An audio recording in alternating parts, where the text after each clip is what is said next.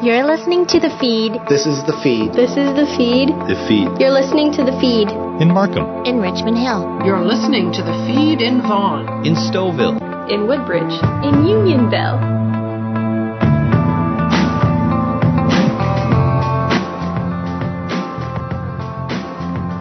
You're listening to 105.9 The Region. I'm Ann Romer, and this is The Feed. We are York Region's only news magazine show dedicated to the issues, events, and stories that matter to all of us who live and work here.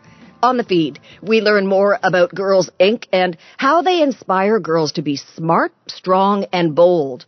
Also on the show, we celebrate the traditions of Hanukkah, and we hit the big screen with a few holiday classics and the films already receiving Oscar buzz. But we begin with a few reminders from York Regional Police about navigating the roads during those wintry conditions.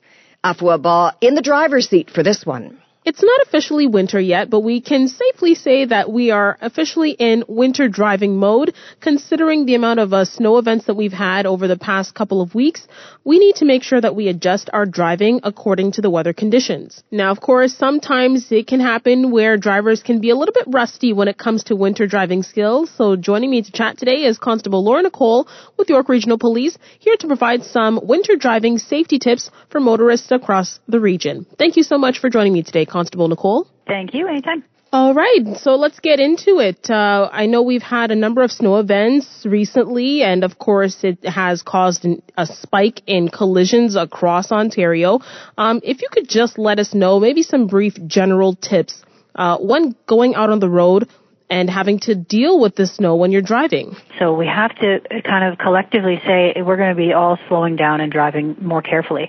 If you see, we're calling for really bad weather and going somewhere is not absolutely necessary for you, then that might be just a day to say, well, I'm just going to stay home and avoid being on the road altogether. It doesn't look good, and better to be safe. And I think that needs to be the priority for people. We are going to be experiencing slower days in the winter, and safety needs to be the primary concern. You may see people out on the road who are driving, slower than you'd like to go, and it's frustrating for people. But you know what? If that's the speed that they can maneuver safely, well, then that's what it has to be. And certainly, if you're involved in a collision, that is going to be a way bigger delay than just simply slowing down your vehicle a little bit. So a few tips that we suggest, kind of prior to heading out. Certainly, snow tires make a great bit of difference. You'll have a lot better traction, and you'll actually find, your stopping is improved. It doesn't solve everything though. So whether you have snow tires or you don't, you need to give yourself a lot more time. You need to give yourself a lot more space. So leaving more space between yourself and other vehicles in front of you. If you're approaching an intersection or a stop sign, you need to give yourself more time to stop as you're coming up to that. Paying attention on hills. I mean, if you're going up a hill, you may hit a spot where, your kind of tires are spinning and you start to slide. That's something to anticipate and to think about and to try to avoid if you can, steer away from roads that are not being maintained as well as other roads. And checking ahead can give you that extra time to sort of plan. Make sure you've got your washer fluid topped up before you go, and before you get out on the road, if you didn't park in the garage and you're on the driveway and your car's covered in snow, clear your car off completely. You see people rush and get out on the road and they've got big chunks of ice flying at vehicles behind them. That's incredibly unsafe, and you could be causing a collision. You've got to clear off your brake lights and your headlights as well, so that other vehicles can see you better. Same with the windshield and the windows. You can't just give yourself a tiny little space. You're going to be missing something and could potentially be causing issues out on the road. When we have weather conditions like this, it's more important than ever to be wearing your seatbelt, putting away the cell phone and avoiding distractions, and being sober when you're driving. Any little bit of sort of impairment or sort of removal of your full attention can be very, very dangerous.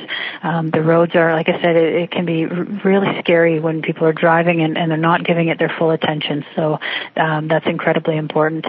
We did put out a video with some tips and kind of it's a good video. So I'd encourage you to watch it. And there's more tips on our website as well for people specifically about driving and maneuvering your vehicle more safely. For people who are not comfortable, maybe new drivers or people who are just wanting to practice, you can find a safe place to just sort of practice, like a parking lot or somewhere that you're comfortable, that might have some snow buildup, and you can kind of see the difference of your car. How does it turn? How does it, just get yourself familiar and comfortable with it under safe conditions where you're not rushing or you're not, feeling pressured by a lot of other vehicles around you. It's a great way to sort of just get comfortable with a different feel because, I think we've all experienced that feeling of I'm trying to turn and my car's not turning, or I'm trying to stop and the car's not stopping. It's definitely very scary in the first time you experience that. So you want to be able to get used to these things and learn to plan around it and maneuver around it.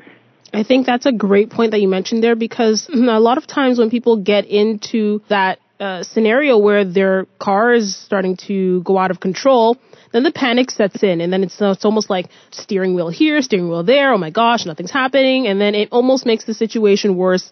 Whereas if the proper way or the proper knowledge as to how to sort of steer out of those situations would probably help maybe cut a lot of the collisions that happen that are mostly single vehicle collisions. Yeah, and I think a lot of us probably did driver's training and sessions and things in good conditions. But probably not a lot of people have taken a specific course on driving course in winter weather. So that might be something to look at, or like I said, just going out and practicing under safe conditions.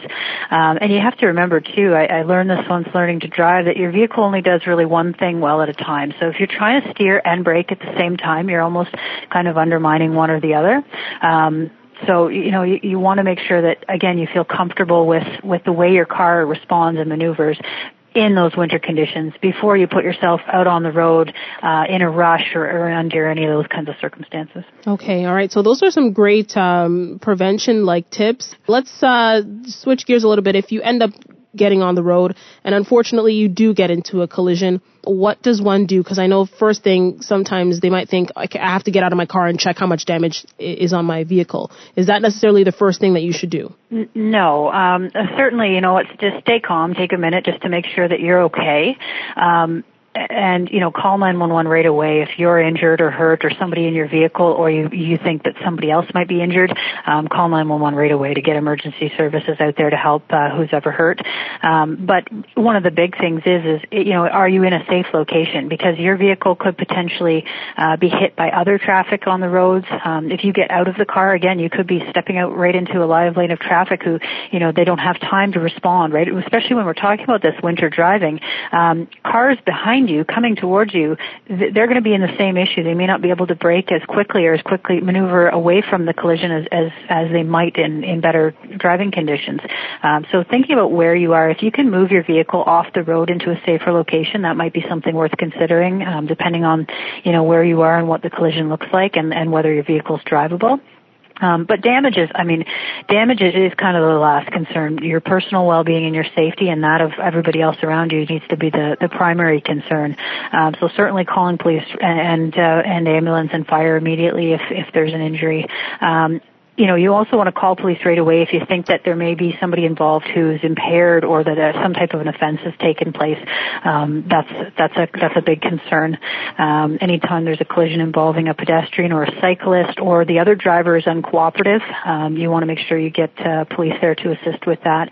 Damage to other property on the road. I mean, if you strike a sign, for example, or a hydro pole, those can be some pretty major concerns. So you need to call emergency services to attend those types of collisions right away as well, or any incidents that involve potentially dangerous or hazardous materials. If there's a big truck involved and something might be leaking, we have to get out there right away.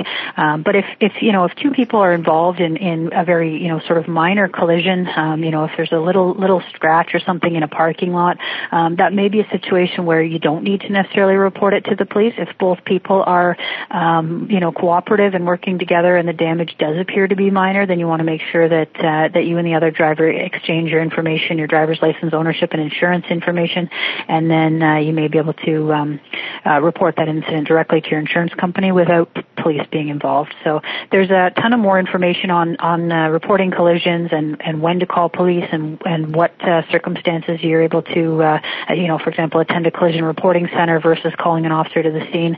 That's all available on our website also. All right, perfect. Constable Laura Nicole with York Regional Police, thank you so much. Once again, just reminding us, giving us a refresher as to how to maneuver the roads during the wintertime. I know sometimes it may seem repetitive, but all in all we want is to make sure that everyone makes it to their destination safely. Constable Nicole, thank you so much. I appreciate it. Thank you. Anytime.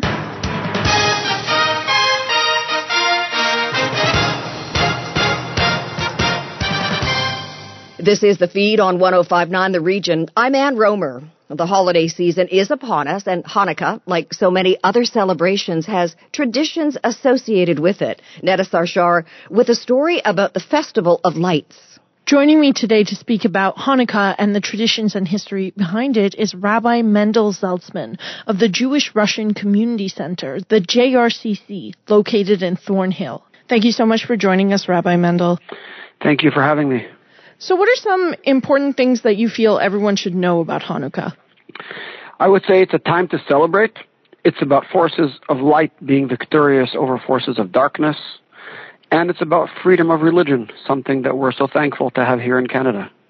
And what's the history of Hanukkah? How did it come to be?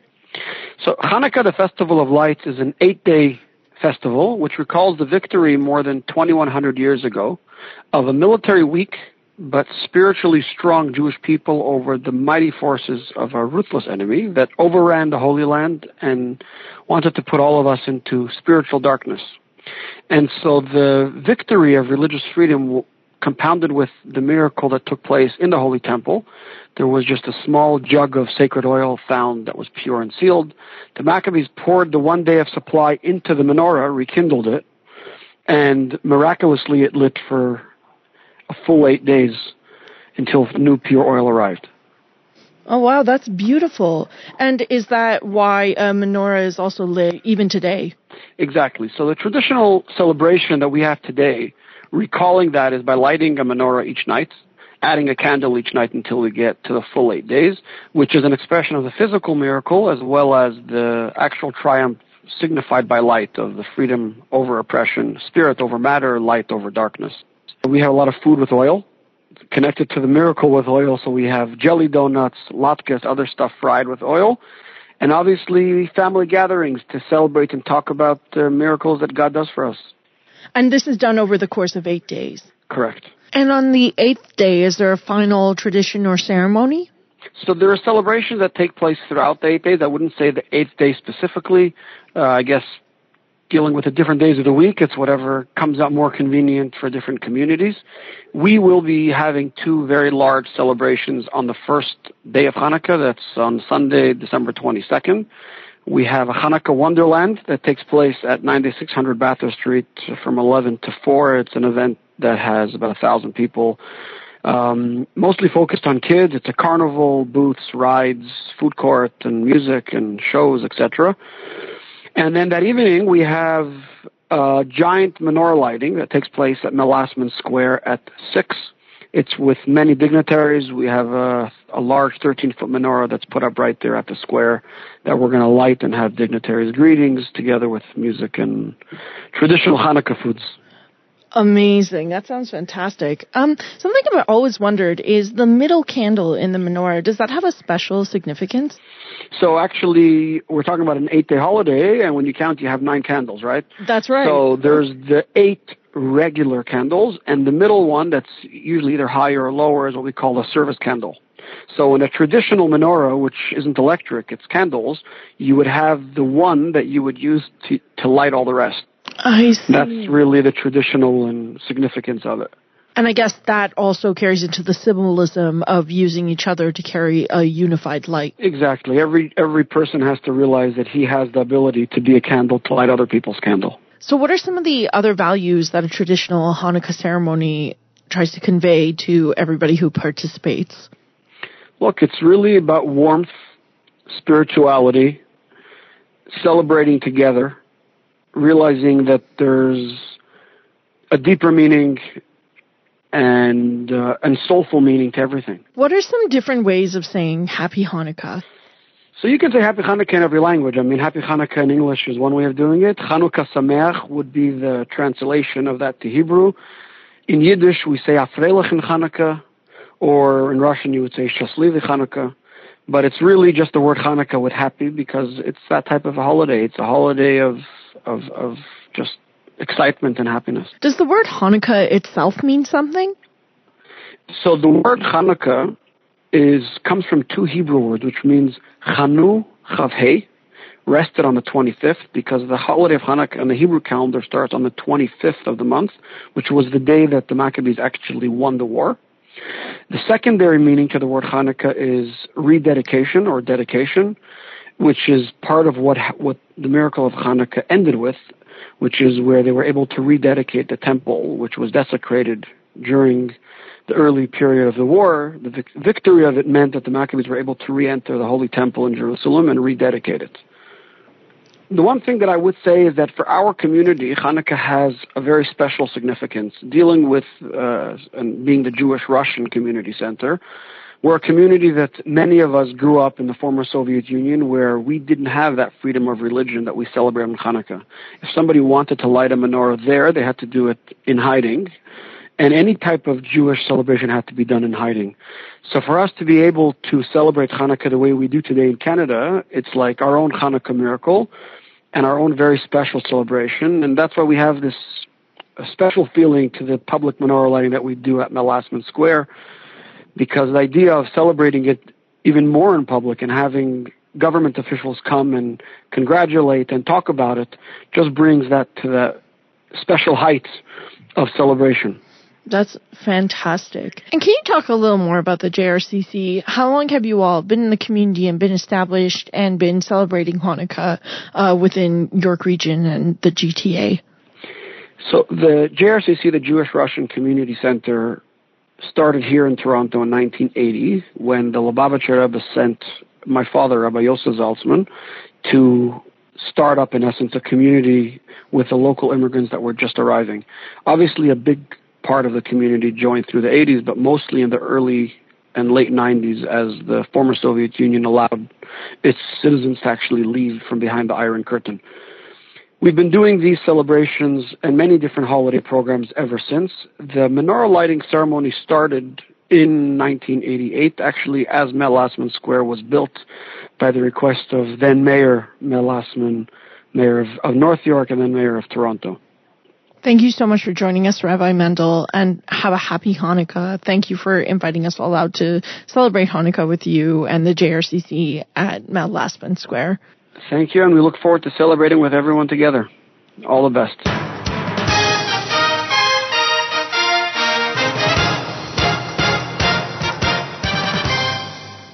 Next on the feed, let's go to the movies. Well, 'tis the season to take in a holiday movie, whether you're watching television, any other platform, or you decide to go to the movie theater. Wonderful guest right now on the feed, Cam Maitland, film and content specialist at Hollywood Suite. What a pleasure to get to know you. Thank you so much for joining us on the feed. Well, thanks for having me. It's always a pleasure to talk movies this holiday season. Oh, especially with those of us who love to sit in the dark. That would be moi. So, Cam, let's talk about the traditional movies that we find on television or away from the big screen. Some of the older ones that may have been my parents' favorite, and maybe the ones that are not quite classics yet. Sure. I mean, I think probably the big one is White Christmas, right? This is the one that everybody thinks about. It's got the big musical numbers. It's all lush and colorful. But, you know, there's a lot of interesting older movies that just through airing on TV have become traditional Christmas movies. I know a lot of people sit down to something like The Sound of Music or The Wizard of Oz, for instance, and that was all just because they aired a lot on cable over the holidays. They're long movies, so, you know, they can fill up the spots. So it's interesting, you know, everything from Miracle on 34th Street, which is explicitly, you know, gives you that Christmas feeling, to kind of just family movies that gather people around really seem to ring and touch people. And hilarious movies that have been made in the past decade or two. I think of Elf, for instance, which is quickly becoming a favorite, and National Lampoon's Christmas Vacation. Yeah, there is something about a comedy. I think partially because the season's so tense, people are always looking for a bit of an alternative. And I think that those movies actually become classics a lot quicker because people are so hungry for, just a different kind of emotion from the nostalgia. If you think also of movies like Gremlins or Die Hard, movies that have that Christmas setting and a real Christmas feel, but are maybe a different genre, I think are something that really turn around quickly from just a blockbuster to a regular Christmas staple. I can't believe that you feel that Die Hard has become kind of associated with Christmas, but I totally understand why. It was a Christmas party that Bruce Willis's wife in the movie was attending, and so the Christmas theme was kind of throughout the movie. But now I understand exactly what you're saying. Yeah, it's one of those movies. There's a bunch actually, especially in the 1980s. The writer Shane Black, who made Lethal Weapon, A Long Kiss Goodnight, Kiss Kiss Bang Bang, he really loved setting movies at Christmas.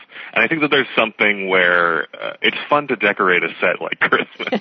So I think if you're choosing to set a movie in a particular period, there's a lot of movies that you just forget are Christmas movies. Things like Little Women or The Thin Man. All these movies just take place at Christmas. It's just kind of an interesting time where people are hanging out. So I think that there's a lot of movies that might surprise you. And, you think about what has just come out, movies like Knives Out, and I know the director felt that it was appropriate that it would be rolled out through American Thanksgiving leading up to the Christmas and Hanukkah holidays because it allows you to see that there are families in worse shape than yours.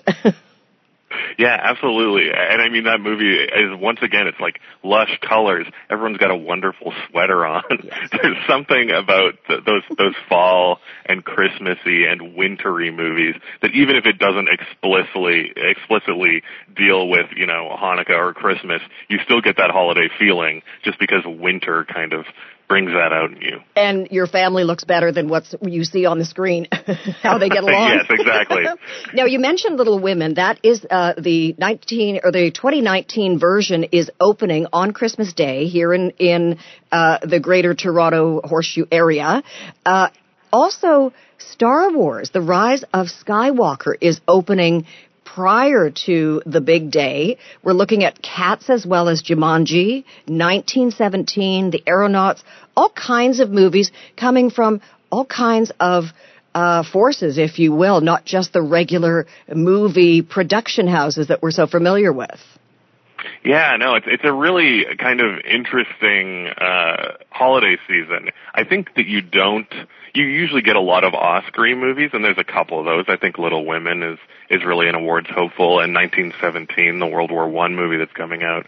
But there's kind of a little bit of something for everyone. I know this Jumanji sequel, I really enjoyed the last one. It was a very kind of silly, family-friendly comedy, and I think that it could really be another great sequel. Again, if you want to go real far off the beaten path, there's a remake of the Canadian classic Black Christmas. So if you like a scary horror movie over the holidays, that's an option, and I'm sure it's very Christmassy, much like the original version.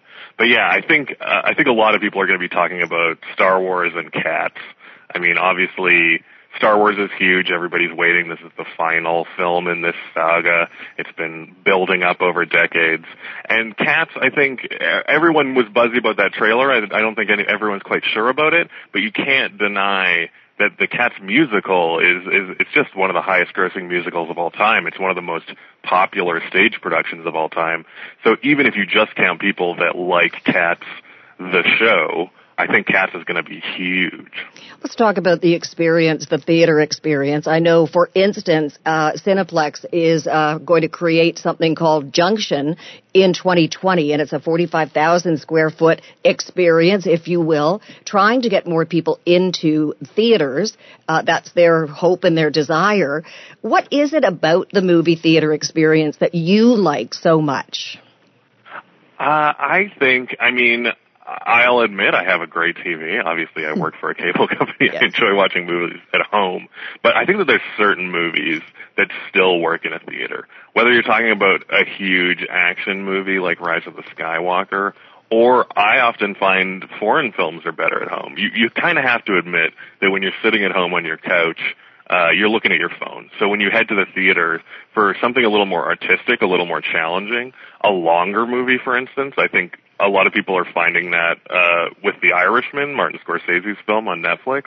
They're finding that a 3.5-hour runtime in your house, it's a little hard to pay attention. But I think if you sit in a theater, you're in a comfortable seat, you've got your popcorn, you can really kind of fall into a movie and enjoy some of those bigger, longer, and more challenging movies. And let's talk about Netflix and Amazon, and you think about Roma last year. So, these are new players on this landscape or in this landscape, and they're really making their mark. And I again go back to The Irishman, as you did. How can you beat the four people that I'm going to mention: De Niro, Pacino, Pesci, and Keitel? They're all in The Irishman. It is an outstanding cast. Yeah, and it's wild. Roma was kind of their big first step into getting awards, but this year they've absolutely doubled down. I think The Irishman is already a real front runner. Coming right away, we've got Marriage Story, which is also a big push for awards season. In January in Canada, they're releasing Uncut Gems, the Adam Sandler starring film, which has been sweeping a lot of critics' awards. They've also, interestingly, got a Michael Bay film coming in December. On December 13th, they got Six Underground. It stars Ryan Reynolds. It's the big kind of explosion Michael Bay thing you want. They've got The Two Popes, so they've got a very arty film. So, yeah, they're really coming hard in December. You can see both from an award standpoint and just from a getting viewers who they know are at home to watch things standpoint. And Amazon as well, they have The Report, which is already out. That's kind of their big Oscar play with Adam Driver as well. He's splitting his time between two streaming services, both vying for Oscars. And there's also buzz surrounding Joker, Once Upon a Time in Hollywood, Jojo Rabbit, Bombshell, It's a Beautiful Day, Hustlers, The Farewell. And when it comes to actors and actresses, Joaquin Phoenix, even young Roman Griffin Davis from Jojo Rabbit. You think about Renee Zellweger from Judy, and Awkwafina from The Farewell. What else are you hearing? Well, you know what? The landscape keeps changing. It's quite interesting because, coming out of TIFF, you would have thought it was for sure Joaquin Phoenix, probably Best Picture Jojo Rabbit, Renee for sure. But now a lot of the Critics Awards are coming out and both remembering things that people have forgotten and also being a little more diverse than people expected. For instance, the New York Film Critics Circle just came out. They're one of the oldest institutions. They have a lot of people in the Academy, so a lot of people watch them closely. And they chose Lupita Nyong'o in Us as their Best Actress in quite an upset, which people didn't expect.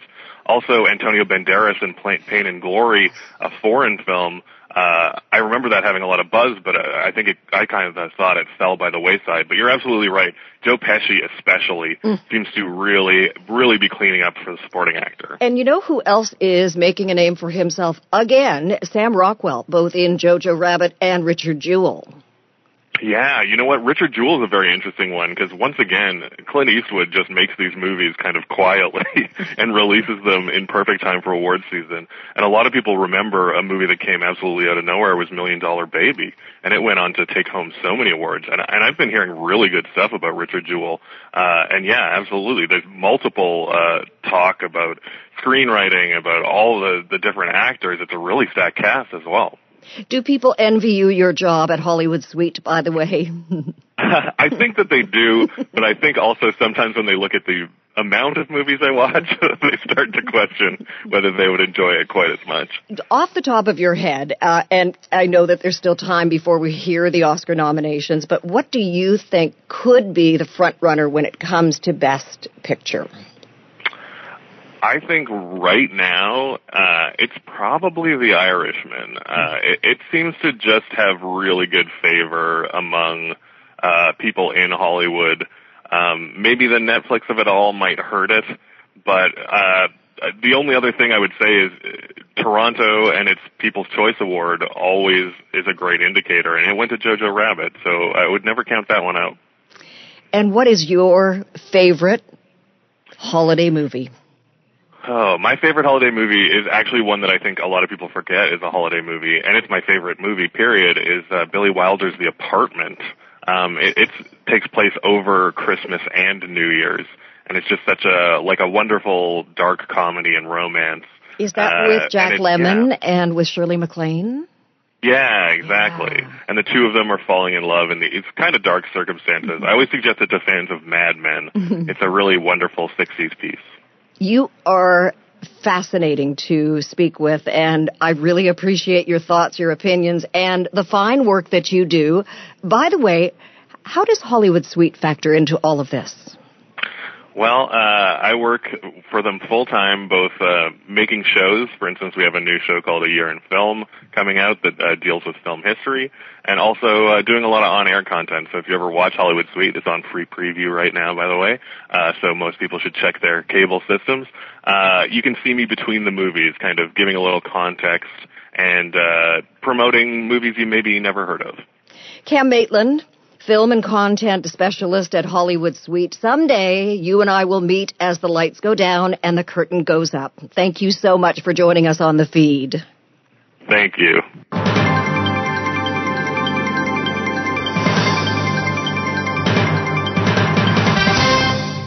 This is The Feed on 105.9 The Region, where we share stories, issues, and events from across York Region, including Girls Inc. Jim Lang fills us in on their fine work to inspire smart, strong, and bold girls. Well, there are many different charities in York Region geared towards different segments of the population, but one that really helps, especially young girls, preteens, teens, early 20s, is something that really empowers them. Girls Inc. of York Region, and I really like what they're doing. I'm thrilled to be joined by Barb Wallace, their executive director. Barb, how are you? I'm great. How are you? Good. This is a fascinating thing because my wife and I, we have teenage daughters, and the whole idea of empowering women and making sure that they can reach their potential is something my wife and I are very passionate about. And the hashtag Strong, Smart, Bold, tell us about how Girls Inc. came to be. Well, Girls Inc. has been running in York Region we'll be celebrating our 40th year now in 2020. Wow. We started out as being big sisters of York Region, and we merged with a larger organization, Girls Incorporated, which is an international organization, running both chapters in Canada and the U.S., and the vision is to inspire all girls to be strong, smart, and bold. And what we want to do is we want to encourage girls to stay in school, to become self-sufficient, to be strong both physically and mentally, to learn to stand up for themselves and others, and as well work hard, learn those topics that are a little bit more challenging, study those STEM or STEAM topics, which are science, technology, engineering, arts, and math, and really look for careers in those areas, which are careers that are going to be going for a very long time. So, I think about this as 2019 is about to turn to 2020, Barb, and we assume that, well, it's so much better now for young women in Canada and York Region, but obviously there's still work that needs to be done to make sure that they are reaching for the physics or academics and not be intimidated. Like, no, there's no such thing as that's a guy thing. It's an anyone thing. It's an anyone thing. And girls do excel in those topics. They just have to break through the barriers, the stereotypical barriers of girls aren't good in math and science. Yes, they are. And we want to encourage girls to study those topics and to really search for careers in those areas. Now, what I do like is you guys have after-school programs and PA days. So for a parent wondering, I'd like to see my daughter take the next step, you have programs in place to sort of teach them a foundation of what they need to know. We do. So we're doing the after-school programs. We've got the PA days. We're doing a March break camp this year. Oh, fantastic. And we do workshops and lunchtime programs in 18 schools throughout York Region. Oh, so they don't even have to leave their schools, right? They don't even have to leave the school. So if the school is interested in a program, they just have to contact us at info@girlsincyork.org. And there's a new girls club, girls age 6 to 12, and a girls group 13 to 16, because they're very different dynamics depending on the age of the teenage girl. Exactly. The teenage girls really don't want to do the same activities as the younger girls. So we have an opportunity to break them out into their own group. It's a Wednesday evening group, and they get to talk about topics that are more relevant to them. We have some homework help. We also do some leadership building, leadership skills with them, and possibly give them an opportunity to get their 40 hours of volunteer service. Well, yeah, which is very important for high school kids in the region, isn't it? It is. That's important for them because they need that to graduate. And we'd like to make it a meaningful contribution where they're actually learning something, getting something out of it as well. The hashtag that you guys have trending, Smart, Strong, Bold, and you have hoodies and T-shirts and hats that sort of celebrate it, Barb. You think it's a given that it's okay for a young woman, no matter how she looks like, to be smart and strong and bold, but we still put labels on girls as they're growing up. And how do we get beyond that? We really have to teach them to focus that it doesn't matter what you look like. What matters is how you feel and how you treat others.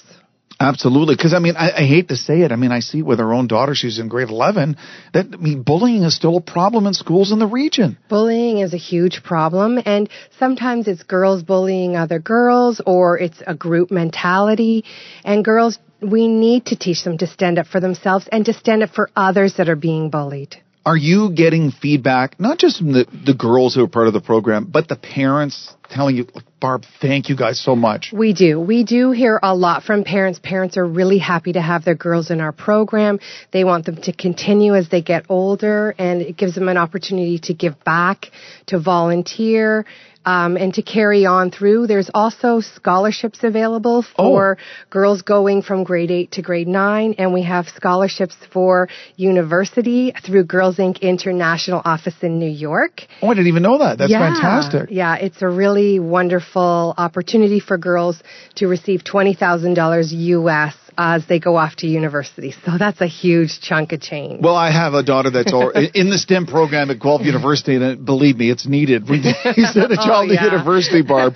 Speaking with Barb Wallace, one of the executive directors of Girls Inc. York Region, doing such great work with young women in the region. You guys also do fundraising. It's not just getting together. What are some of the charities that you direct your fundraising ideas and sort of energy towards? Well, really what we're trying to do is we're trying to raise money to support the whole girl. Mm-hmm. So we have raised money to support our scholarship fund, which helps cover off the fees for our summer camp and PA day programs for those girls that have coming from a lower income. Mm-hmm. And we also help support if they need extra homework help. We can help support some of the tutoring costs. But really what we're trying to do is cover off extra help so that we can have more staff in the programs. And really, because Girls Inc. is a registered not-for-profit charity, any donations, you would receive a tax receipt if you donate to Girls Inc. Is the response from the community because York Region is changing demographically in the last 40 years, is it still stronger? People still like, hey, this is great. I need this. I want my daughter to be part of this. This is really important work. They really are. York Region has been really supportive, particularly around Aurora and Newmarket, where our office is based in Newmarket. But we are running programs throughout the whole region. We're in Markham District High School. We're down in Kleinburg and Woodbridge. Oh. And we're up in Georgina running a program on the reserve on Georgina Island for First Nations girls as well. And Barb, as you would know, depending on what area of the region you're in, each of those girls in that region are facing different challenges. Exactly. We're dealing with newcomer girls. We're dealing with girls that are still finding their space and are new, and also lots of people that are moving into the region that aren't connected with any services. Contact information. People are listening to this, Barb, like, I would like my daughter to be part of this. How do they get a hold of you guys? Okay, so you can go on our website, which is girlsincyork.org, or you can email our info line, info@girlsincyork.org. Girlsincyork.org. Very simple. Go on the website. Barb Wallace and her team are doing great work in the community. The hashtag Smart, Strong, Bold, with your efforts, Barb, and your team's effort, you're going to create this whole sort of team of strong, smart, and bold young women coming out of the region doing good things in the community. Yes, we are. Thank you so much. Thank you, Barb.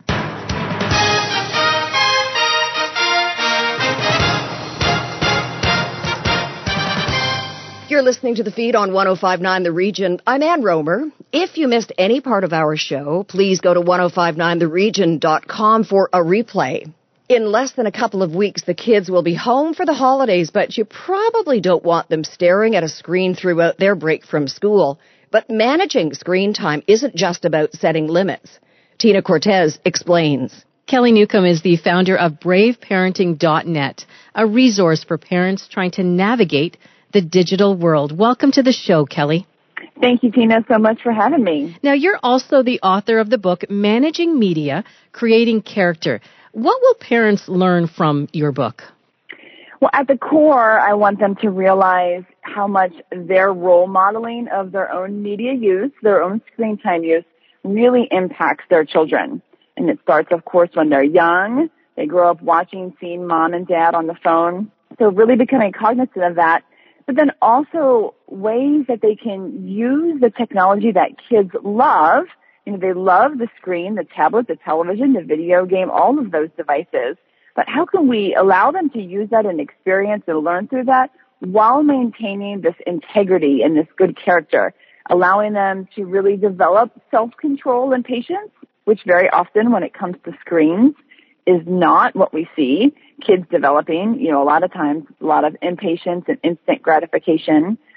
So it's practical ways to start conversations with our kids about what kind of character we want them to grow up, you know, having and possessing while they're engaging with the screens and the media.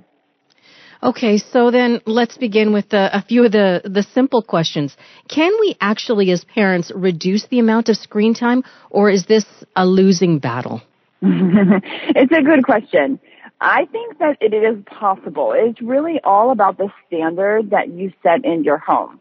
Now, different parents are going to have a different standard, and that's all great, but it's really about maintaining that and not losing that sense of control. So for our house, we don't watch a lot of television, and if we do, the standard is that we're watching it together, and it's not, you know, on while we eat dinner or during mealtime, but that it's more of a bonding and a relationship time that we're watching a TV show or something together. Now, when it comes to their personal phone and devices, a lot of it is just setting the example.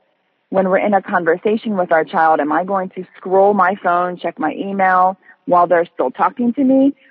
Of course not, right? I don't want to set that type of example. I want them to be fully present. And so when we exemplify that to our kids and they see that, well, if nothing else, they still may be on the screen. We know that there's so many things that they can do, but we can reduce it during the times that matter most, which is when we're in relationship with other people, you know, keeping that human connection always going. So time limits on apps and putting your phone up at a certain time at night, you know, enabling bedtimes, those are all great tools that work good to help sort of be an adjunct to our kids' self-control. But in the end, the phone and the tablet, and the computer, all of it has so much that maintains our daily life now. It is going to be harder and harder to decrease it. But our goal is really to make sure that it's being used purposefully as a tool and that we're not neglecting the relationship. Now, you mentioned that, you know, all-powerful cell phone. Is there an age where it's right to purchase a phone for a child? It's a very popular question that I get a lot, and every child is different. You may have a very mature 12-year-old who maybe either involved actively in a sport that you're leaving them, maybe on a field or a court somewhere, and then, you know, you're not coming back for a couple hours. Or maybe they're babysitting already, younger children, and they need to have a phone. When there's a need at a younger age and they're mature enough to handle it, I think that it's absolutely okay to do that. But of course, we're not going to give them an open, fully accessible to the internet and every app that they want. That's why a lot of the built-in limits and the third-party monitoring can be really beneficial to enable that younger child to have that phone, but to not really get into a whole lot of dangerous areas. A lot of movement, say wait till 8th grade. I have waited myself with many of my children till that age, and I think that is a very good push. Around 13 or 14 does seem to be an age that is good to introduce to that. They're ready for that social connection with their friends. But at the same time, there may also be some kids who are really bent on rebellion and getting around every parental control. And I have one of those children, and they may not be ready for that until, maybe 16. So there's not one specific right age, but it really depends on the maturity and readiness of the child and the parent, because when you give it, you can't just give it and walk away. The parent has to be involved in teaching to use it as a tool and not a weapon. And let's talk about that parental involvement. What do you think about parental controls that are often available to parents? Are they intimidated by it? Are they easy to use? What do you want to say about that? Right. So I love the parental controls that are offered for both Apple and Android. Apple is a little bit more user-friendly, and then there's obviously ones that you can pay a monthly fee for. I love Bark. Bark doesn't necessarily apply time limits so much, but it really reviews content in case there was something concerning about maybe a suicide thought or a depression text message that contains bullying or some sexting type of content. Bark would notify the parent, and not only do they notify saying, hey, here's some concerning content, but it also gives you points on how you can talk to your child and engage in an open conversation about that content. That's really what we need, because we as parents can't spend hours looking at what they're looking at. We can talk to them. We can say, this is the type of content that is inappropriate. We don't want you to engage with this. But, kids are curious in that young teen years, and it's hard and very tempting to not get into those dangerous areas or know how to handle it if you do get into it, maybe a bullying situation. So as far as parental controls go, I think they're extremely beneficial and effective for parents to use, especially during the middle school, early high school years. I do recommend as they get older, of course, we want to launch our kids, whether it be into college, whether it be a gap year, a job, a career, whatever that is, with the ability to self-moderate and self-control. And so a lot of times we have to really release those parental controls and allow them more full access so that they can practice that while they're still in your home in the safe space. Lest they go to college and spend the entire class time on their phone instead of actually learning and engaging in the education that you're paying for.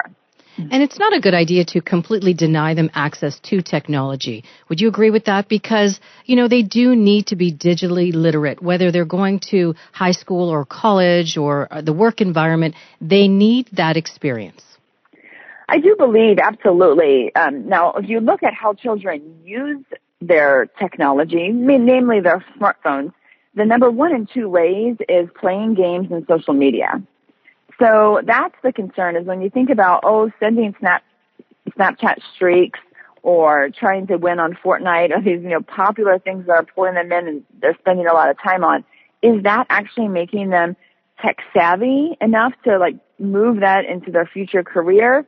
Not necessarily, but absolutely there are definitely ways to navigate communication, which is only going to become more and more digital as we move forward, making sure they know how to access information for research, as well as, simple things such as, Excel, Word, all of those basic programs that we would expect someone to use when they got to college or when they got into a job. But ultimately, I think that, yes, they need it, and I don't think it's a good idea to deny it completely. Again, it's having a lot of open conversations and demonstrating that it's being used for a purpose. It is a tool. It's not just, a toy for entertainment, but that it can be used to really be more productive and for good and not just for entertainment. Now, in your book, you suggest that you could use technology to help your child develop patience, respect, kindness, honesty. How do you do that? That's a good question. So, for example, let's look at patience. It's the first character trait I talk about in the book. When we have a young child who is maybe throwing a fit at the grocery store, or you're trying to have a conversation over a meal with either your spouse or a friend, and that child is nagging, and you just are like, okay, fine, here's my phone. Play on that so that I can continue my adult conversation. Well, whose impatience is that really? Ultimately, it's us as the parents' impatience. Our child is just wanting what children want. They want to be entertained. They want engagement. They want your attention. So one way that we can do this first, starts when they're so young, is to practice patience ourselves and to demonstrate patience. I understand that, you are not enjoying yourself right now, but I'm in the middle of an adult conversation, and I would like you to be patient and wait for 5 minutes until this is done, and then we will go and do something else, right? It's talking, it's communicating. I need you to practice this character trait of patience, because I'm not just going to pacify you with a screen, but we actually have to work at developing these character strengths. They're like muscles. Unless they're worked over and over again, they don't become strong enough to be seen. Because our daily lives revolve around the screen, there are numerous opportunities throughout a parent's day to talk about how these character traits can relate to the screen. There's so much more we could talk about, I'm sure. If our listeners want more information about braveparenting.net or to get a copy of your book, Managing Media, Creating Character, where can they find it? Yes, you can purchase the book at Amazon.com, obviously under Managing Media, Creating Character. We do have a podcast as well, the Brave Parenting Podcast. You can find us also on Facebook at Brave Parenting Network. And again, the website, braveparenting.net. Thanks so much for joining us on the feed, Kelly. Thank you so much for having me. Well, that's our show for this week. If you missed any part of the feed or have a story idea or a community event to share, please head to our website, 1059theregion.com. I'm Ann Romer. Thanks for listening.